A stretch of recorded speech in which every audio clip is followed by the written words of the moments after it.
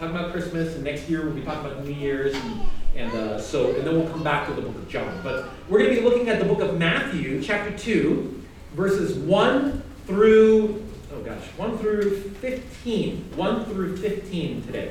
So I'm going to read through it. It's going to be up here on the screen as well, but you're welcome to read along with me if you like. I'm in the English Standard Version of the New Testament. So Matthew chapter 2, verses 1 through 15. It says, "Now after Jesus was born in Bethlehem of Judea, in the days of Herod the king, behold, wise men from the east came to Jerusalem, saying, 'Where is he who has been born King of the Jews? For we saw his star when it rose, and have come to worship him.' When Herod the king heard this, he was troubled, and all Jerusalem with him. And assembling all the chief priests and scribes of the people, he inquired of them where the Christ was to be born. They told him, 'In Bethlehem of Judea, for so it is written by the prophet. And you, O Bethlehem, in the land of Judah, are by no means least among the rulers of Judah. For from you shall come a ruler who will shepherd my people Israel.' Then Herod summoned the wise men secretly and ascertained from them what time the star had appeared. And he sent them to Bethlehem, saying, 'Go and search diligently for the child. And when you have found him, bring me word, that I too may come and worship him.' After listening to the king, they went on their way. And behold, the star that they had seen when it rose went before them until it came to rest over the place where the child was. When they saw the star, they rejoiced exceedingly with great joy. And going into the house, they saw the child with Mary, his mother, and they fell down and worshipped him. Then, opening their treasures, they offered him gifts, gold and frankincense and myrrh. And being warned in a dream not to return to Herod, they departed to their own country by another way.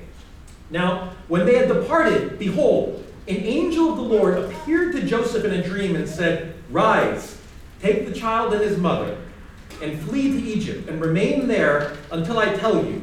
For Herod is about to search for the child to destroy him.'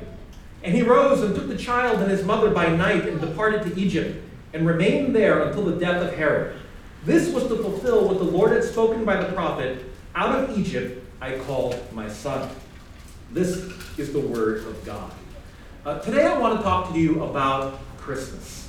I want to talk about Christmas. And this is such an important message because there is so much misunderstanding. There are so many misconceptions about what Christmas is really about, aren't there? I mean, if we were to look around our society, maybe if we were to be honest with ourselves a little bit, I think one of the misconceptions is that Christmas is just really a time to get gifts and to give gifts. Maybe a little bit more on the getting gift side, right? We focus on that. Christmas is about gifts and shopping and what's under the tree, right? Am I right? Am I right or am I right? Right? That's kind of like taking over what Christmas is really about. I mean, I think nothing exemplifies this more than the story about little Billy. Did you hear a story about little Billy? Little Billy one day was thinking, "Oh my gosh, Christmas is almost here, and I got to write a letter to Jesus and tell him what I want." Little Billy's from a Christian family, right? "I got to write a letter to Jesus and tell him what I want." So he sits down. Little Billy grabs a piece of paper and a pen. This is very analog back in the day, and he's writing, "Dear Jesus, I've been a really good boy this year." And then Billy stops and he thinks, no, I haven't. I haven't been a good boy. I can't write that. That's a blatant, bold-faced lie. And he rips the paper out and crumples it and he throws it away. And he grabs another piece of paper and he writes, "Dear Jesus, I've tried to be a good boy this year." Then he says, "Wait a minute. I haven't even tried to be a good boy. Jesus is God. He knows everything. He knows that's a lie. I can't write that." He crumbles the paper up and he throws away. And little Billy's totally frustrated and exasperated at this point. What am I going to do? He gets up, starts walking around his living room, and he looks over at the fireplace. Right above the mantel, he sees that beautiful nativity scene. And he walks over and he sees this picture of Christmas. And he sees there little baby Jesus in the manger. He sees Joseph. He sees Mary. And he picks up Mary. And he holds her gently in his hands. And he walks back to his room. And he puts Mary down on his desk. He looks at her. And he takes out another piece of paper and a pen. And he starts to write, "Dear Jesus, I have your mother." Poor little Billy. Doesn't understand the meaning of Christmas. Now, there's a lot of misconceptions out there. There's more misunderstandings and misconceptions about Christmas. Like, for example here, the whole scene of what's happening in Matthew chapter 2. Right? The wise men, when they came, who were these wise men? Okay, just a little bit of background. These wise men were likely from Persia, 2,000 kilometers away in the east. They were people who might have heard, I think probably heard, about the prophet Daniel and his prophecies when he was exiled, taken as a prisoner to Babylon 600 years earlier. And there he prophesied, and the Babylonian Empire fell to the Medo-Persian Empire. And these people, who were wise men, in Daniel, he says there were magoi there in Persia, in Babylon. Magoi is where we get magi, right? Where we get that word from. These were probably connected. These were people from Persia who, through astronomy and astrology, mixed it together with what they had heard about Daniel. They somehow saw a new star, which oftentimes back then in ancient cultures meant somebody significant was born. That combined with the supernatural leading of God. God was very much involved in this, led them to Jerusalem and eventually to Bethlehem. That's who these wise men were. But there is so much misunderstanding about even what was happening here in Matthew chapter 2. For example, if you look at, here are some wonderful, beautiful nativity scenes that you can find if you look online, if you just Google it. But you know what they all have in common? They're wrong! They're so messed up! They're so messed up! First of all, it took them about a year or two to get to Jesus, to get the baby Jesus. Toddler Jesus. To get to toddler Jesus. He wasn't a baby by the time they got there. They always draw him as a baby. But Jesus was a toddler by the time that they got there. The family, it says in verse 11, when they went into the house where they were, if Mary, Joseph, and Jesus were still in a manger after 2 years, can you imagine that? They'd be like, I think it's time to move. I think it's time to get out of a barn and find some more, normal accommodations. And the Bible doesn't say that there's 3. Usually they draw 3 of them. I mean, these were important people. They brought a lot. They brought gold. You probably want some soldiers, right? You probably want some retinue traveling with you to kind of make sure everything's safe. I think there's a decent-sized contingent there. So there's all these misconceptions about what was happening when Jesus was born. Now, what I want to talk to you about is the misconceptions that we see even by the people around Jesus at his birth, particularly by these religious leaders, the priests, and also by the political leader, Herod. Not just us now, through whether it's our pictures or little Billy, but people throughout the ages have been misunderstanding what the birth of Jesus is about, including those who were there when it happened, including the religious leaders and including Herod. Now, let me talk first about these religious leaders. What was their misunderstanding? Their misunderstanding was this. They treated God, they treated their religion as if it were an empty religion, devoid of relationship with God. Why do I say that? Because these religious leaders, they knew that Jesus was born. It says the wise men came and told Herod, and it says Herod and all Jerusalem were disturbed. These religious leaders heard about this. They were all agitated. They're like, what? These guys came from where? To worship somebody born, king of the Jews? They knew all about this. In fact, Herod asked them, they even told Herod where the Messiah was to be born. They said, according to the Bible, Bethlehem, in the land of Judah. They knew all about this, but they didn't go. They didn't go to visit the Messiah. These wise men traveled 2,000 kilometers to go see the Messiah. These religious leaders couldn't walk 6 miles from Jerusalem to Bethlehem to go and see Jesus. Now, if you want to play devil's advocate, you could say, well, maybe they thought, why should we listen to these strangers coming from who knows where? What do they know about the Messiah? But come on, man. I mean, these were important people in their society. They traveled 2,000 miles. They brought gold. Wouldn't you at least want to investigate and check it out if it's for real? But they didn't. What was the misconception of these religious leaders? What was their misunderstanding? How did they treat God? They treated God, they treated their religion like it was about knowledge. But they didn't care to have a relationship with God. Let me say that again. They treated this, they had a lot of knowledge, but they didn't care to have a relationship with God. They had the Old Testament, first five books of the Old Testament, Genesis, Exodus, Leviticus, Numbers, Deuteronomy, memorized. A lot of them probably had the entire Old Testament memorized. In terms of knowledge, they had unbelievable amounts of knowledge. But the problem is, Christianity is not just about knowledge. It is about a relationship with God.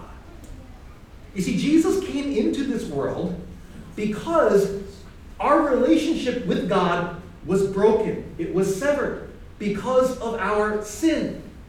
But Jesus was born into this world in order to go to the cross, to die upon the cross for our sin. So that anybody who puts their faith in Jesus, we can have our relationship with God restored. It is about restoring our relationship with God. Not just knowledge. God wants to have a relationship with you. I think it was Pastor Joel who a few months ago when he was speaking, he gave this illustration that I love, so I'm going to repeat this here. You know, there's like 2 ways to study at a university. One way is to go in and say, what do I need to do to graduate? This is probably the track most of us were on. What do I got to do? What do I have to take? What's the easiest route from A to Z? How do I fulfill these requirements? What does that usually look like? It usually looks like asking around, who's the easiest teacher in this subject that I need to take? What do I need to do? What's the bare minimum that gets me out of here with a degree and a respectable grade so that I can go on and get a job, right? That's one way to go to university, probably the way that most of us took. Another way to go to university is to say, who do I want to learn from? Who do I want to become like? This professor. I love what he teaches. I love what he stands for. I love not just what he teaches in the classroom, but what he does with this knowledge outside of the classroom. I want to be like this professor. I want to be like him. I want to study under him. I'm going to take as many classes as I can under him so that I can think like him. I can become like him. That's a totally different way to go to university. That's probably the way we all should have. That's the way we can approach relationship with God in the same way. Is Christianity something where you come into it and you go, okay, God, what do I need to do? Do I need to go to church? Do some giving? Serve? What do I need to do in order to graduate from earth and make sure I get into heaven with at least a C, okay? I'll take a C, right? Many of us think that way. What do I need to do to make sure I escape hell, make sure I graduate out of this world, and I get into heaven? The other way says, I want to know who Jesus is. I want to become like him. Because life is not just about getting out of this world. Life is about being like Jesus in this world. And that requires not just empty religion or knowledge. That requires a relationship. Getting to know this God. Walking with him and becoming like him. God wants us to be in relationship with him. Jesus died upon the cross so that we can be in relationship with him, not in religiosity, but in relationship. You know, friends, Hey, it's Christmas Eve, right? If there are any of you here, maybe you don't normally ever go to church. Maybe you're here because it's Christmas Eve. And I guess, hey, Christmas Eve, maybe I should go to church on Christmas Eve. You know what? If that's what brought you here today, that's wonderful. I'm so glad that you're here.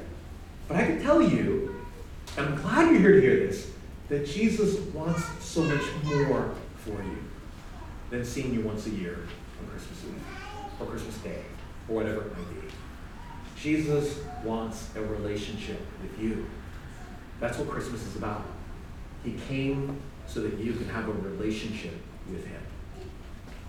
You know, like, I'm married to my beautiful wife, Christine, right there. If I said to Christine, honey, I love being married to you, I'll see you once a year. Would that be a good marriage? No. What if my kids, after they graduate, they go to college, and they say, Dad, I'll see you once a year? I'll go, fine. You're not going to get any money out of me, though, then. Right? What kind of relationship would that be? Would that work for any of you in a meaningful relationship? If you're here because it's Christmas, I'm so glad you're here, but know that Jesus wants more than that. He wants a relationship with you. That's why he died upon the cross, so that you could be in a relationship with him. Now, the second misunderstanding here, not by the religious leaders, but by Herod. Now, Herod's misunderstanding was very different. His was not about empty religion or religiosity instead of relationship. His misunderstanding came down to the issue of authority. Now here's the thing.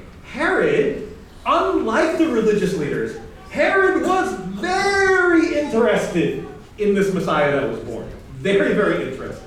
He wanted to know where he was, and he wanted to go see him big time. That's all he could think about for a while when these wise men came, was I want to go see this child that was born, King of the Jews. Unlike the religious leaders, very, very interested. But for all the wrong reasons. He wanted to go and see this child, not to worship him, that was a lie, but to kill him. The angel warned the wise men. Herod is about to search for the child to destroy him. In fact, when the wise men didn't go back to Herod, Herod realized he'd been duped. He got so mad, he destroyed all the children, all the male boys under 2 years of age in Bethlehem, because he was so paranoid. What was it about Herod? You see, he understood something very accurately, unlike the religious leaders.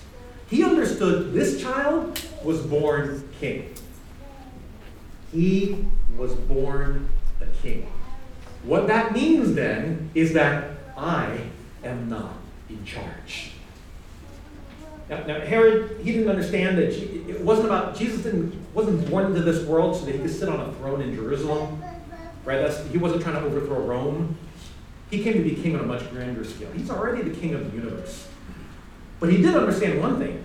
I don't want to surrender my authority to Jesus.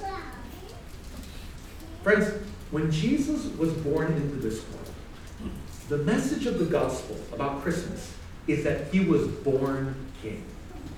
Born king. He's not waiting in the line to become king. He was born king.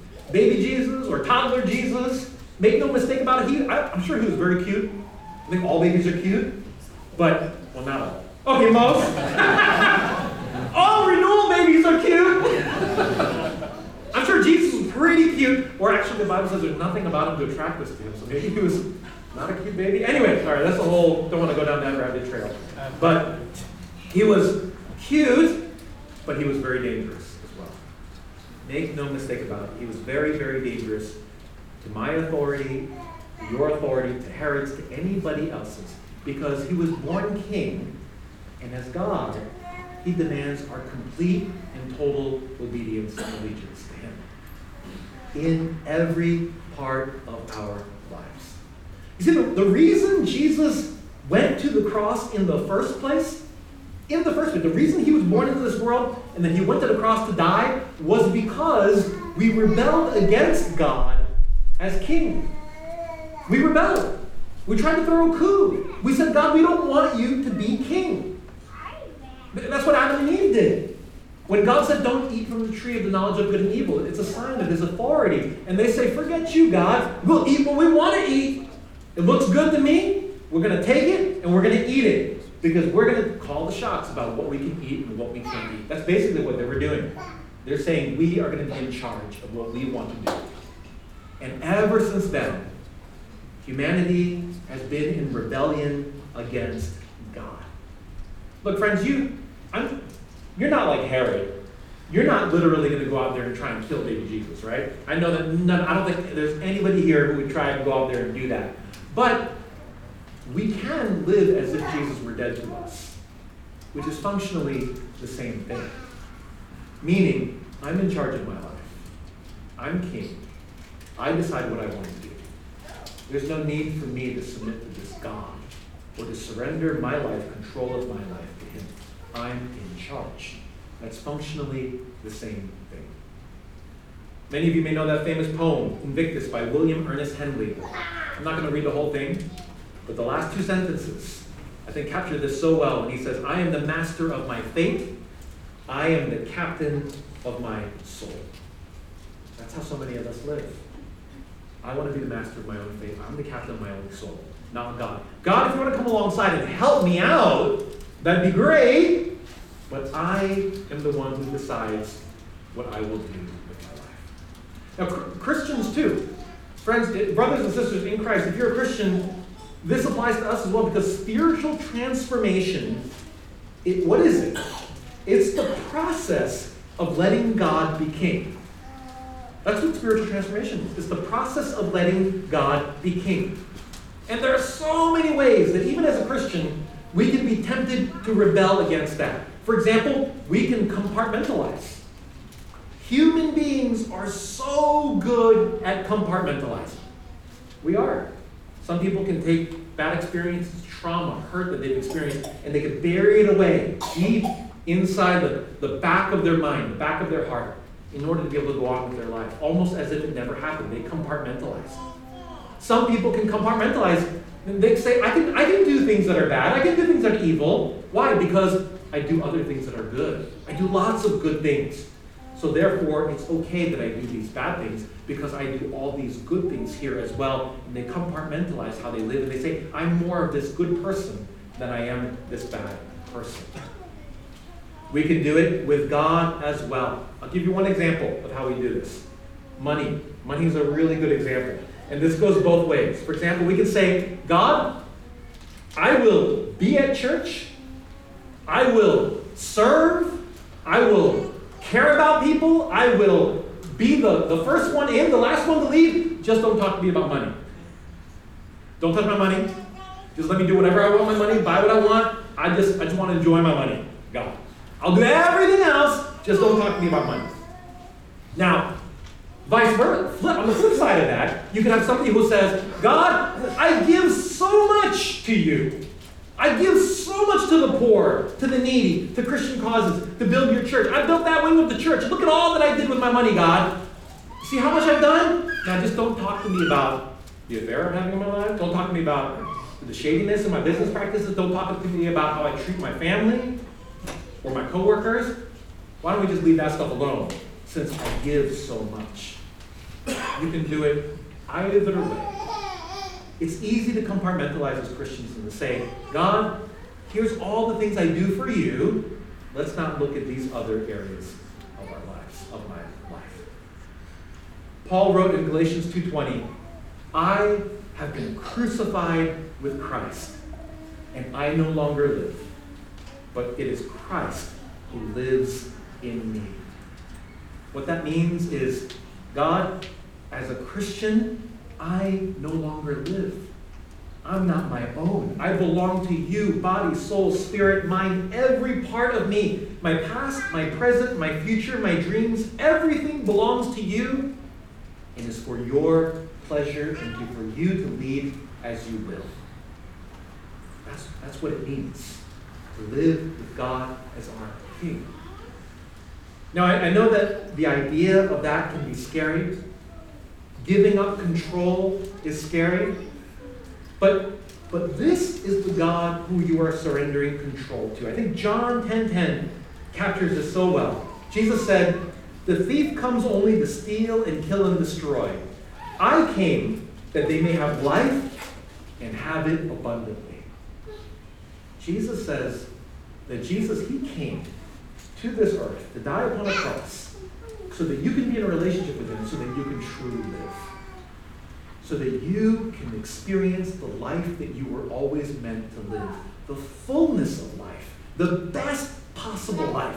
The best life for you. The best life for your kids. The best life for your family. The best life for... It is the very best thing that you can do for yourself and those around you. Look, God, who would you rather have leading your life?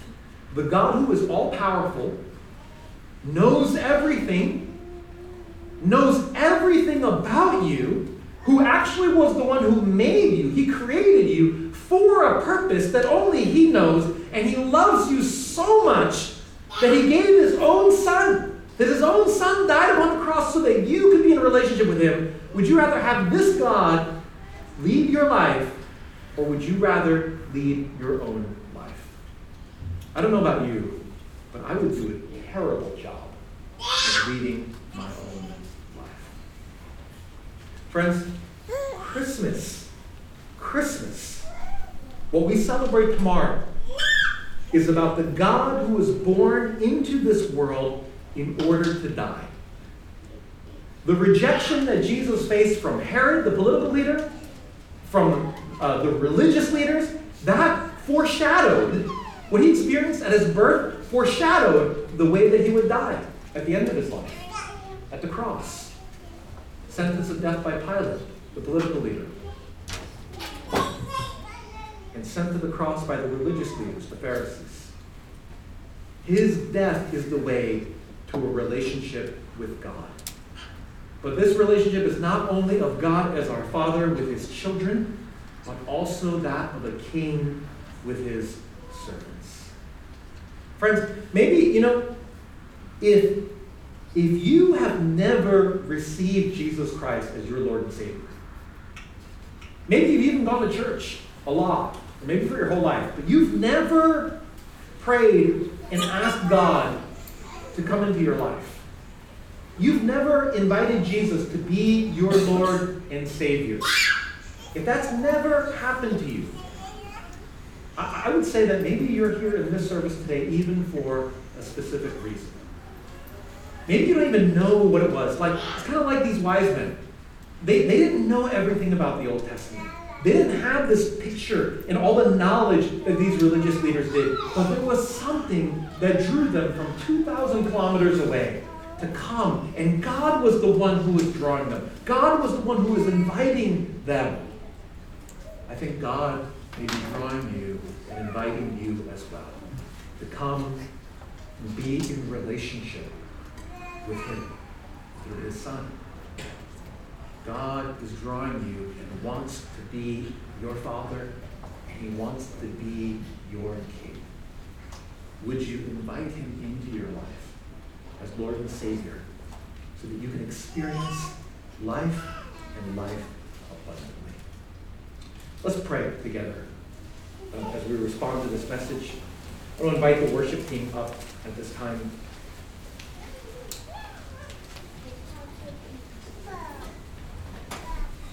I want to invite you right now, with our eyes closed, if there's anybody here and you have never received Jesus Christ as your Lord and Savior, maybe you've gone through the motions, the religious motions of Christianity, but you've never actually prayed and said, God, I believe that I am a sinner, and that the only way to be forgiven and to be in relationship with you is by believing in your Son. That he came and he died upon the cross for my sins. If that's you, I want to invite you to pray that prayer this morning. All you have to do in your heart is to pray, to say, Jesus, I believe in you. Would you be my Lord and Savior? Would you forgive me of my sins? Would you help me to follow you? I want to believe. I want to be your disciple. And if you pray that prayer, if you just mean it in your heart, you are born again, your sins are forgiven, and you enter into that relationship begin to experience life fully. So if that's you, would you take a moment right now just to pray? You could pray that in your heart silently. You can invite God in. I'm just going to pause for about 30 seconds or so. If that's you, would you just pray?